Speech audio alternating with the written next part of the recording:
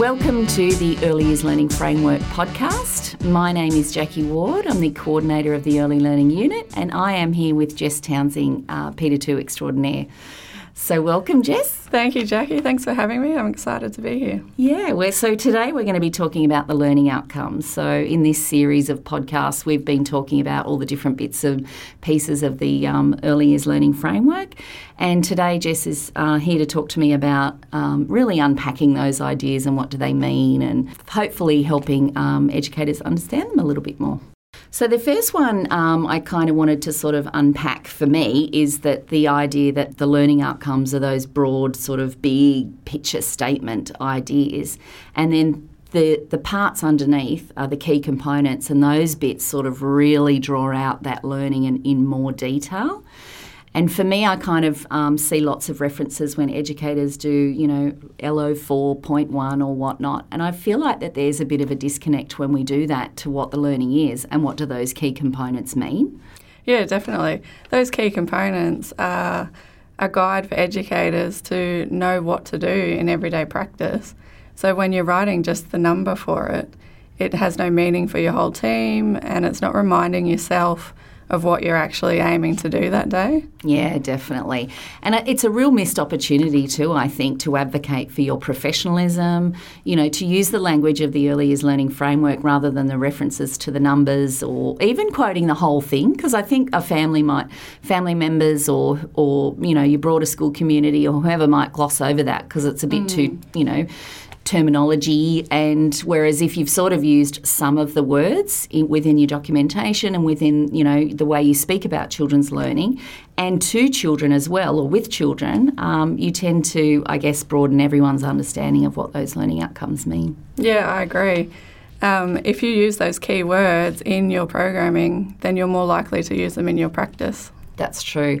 And I think the other thing that you pointed out there too, Jess, is the idea that it really guides what you do. And within each part of the Early Years Learning Framework, well, the whole document is a guide for your practice, but within each one of those learning outcomes, there's examples for what this outcome might look like for children. And on the right-hand column, there's examples of how educators might progress that learning.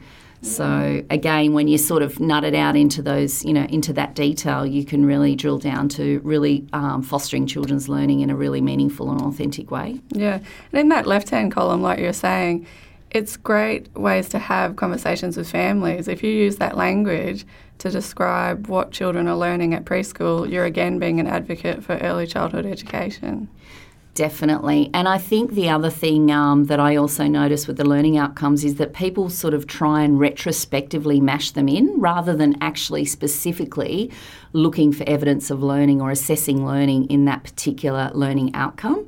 So we try and say, there's an observation of a child playing with Play-Doh, and then, we try and map it back to, that's, relates to learning outcome number 2 or learning outcome number 5. I'm going, really? Were they just doing all of that in the Play-Doh? Yeah. So I think when you sort of look for that learning and you sort of say, well, where is this child at in relation to, their sense of identity or their sense of well-being, or how are they communicating? What are their literacy and numeracy skills? What are their, how are they experimenting, hypothesising, exploring, all of those sorts of things. Yeah, and you can use them to be really intentional. So when you're setting goals for children, you can look at those outcomes before you set up activities so that you know what you're planning for and make it really intentional, which is what our goal is. Yeah, and I think that I often hear the tension for educators saying, but I thought we needed to be play-based and interest-based and I have to flow with the child's interests. Interests are really a vehicle for children's learning. They're not the end goal or the intent of the learning experience. The learning outcomes really are those goals for children, and the interests. If children are interested in something, they're much more likely to get a lot more out of that learning experience, aren't they? That's right. You could have an interest in dinosaurs and you could achieve any of the outcomes in the EYLF. That's right. Definitely.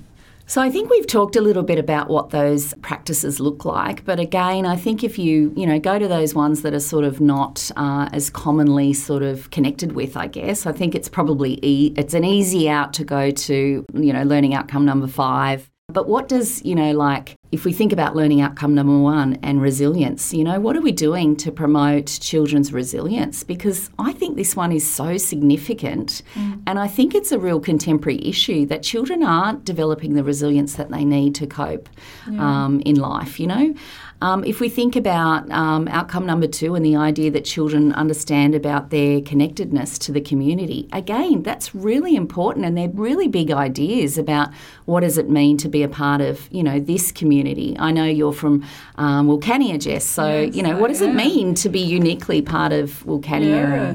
So those 2 outcomes are so valued in early childhood and get lost at school. So I find it really important to teach colleagues in my area that we need to foster these things within young children and then continue it into school. Definitely. And there are lots of strong links, I think. For me, learning outcome number 2 maps really well to HISI and lots of different things, and outcome number 1's linked to the learning, to the wellbeing framework and things like that.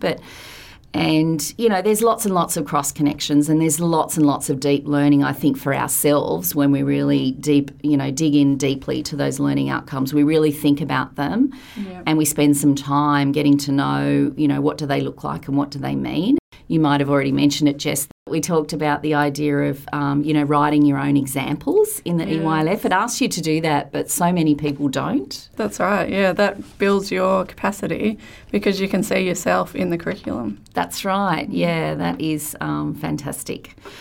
I think we've talked a little bit already about this idea of what does it look like to intentionally teach or facilitate learning in relation to the outcomes. I think you mentioned it, Jess. You really need to be quite purposeful, don't you? You need to plan specific activities and specific opportunities for interactions and lots of things that really map back to the learning outcomes. Yeah, that's right. So you can choose a component of the learning outcomes, and then you can think with your team and map a whole learning progress for the children to follow. Yeah, definitely. And that could be looking at both individuals and groups, can't you? Because you might be thinking there's things that we want to work on collectively, particularly some of the outcomes really lend themselves to that, especially, as I said, outcome number 2. That's right. And then there's some things that you might be working on that are a little bit more nuanced with individual children. Someone might need some extra support in some spaces. Someone might be, performing at a really high level in other areas. And again, it's about bringing all that together. Yeah, and it's amazing when you do plan for an individual and you're doing the activities within your preschool, you don't know who else is going to join in.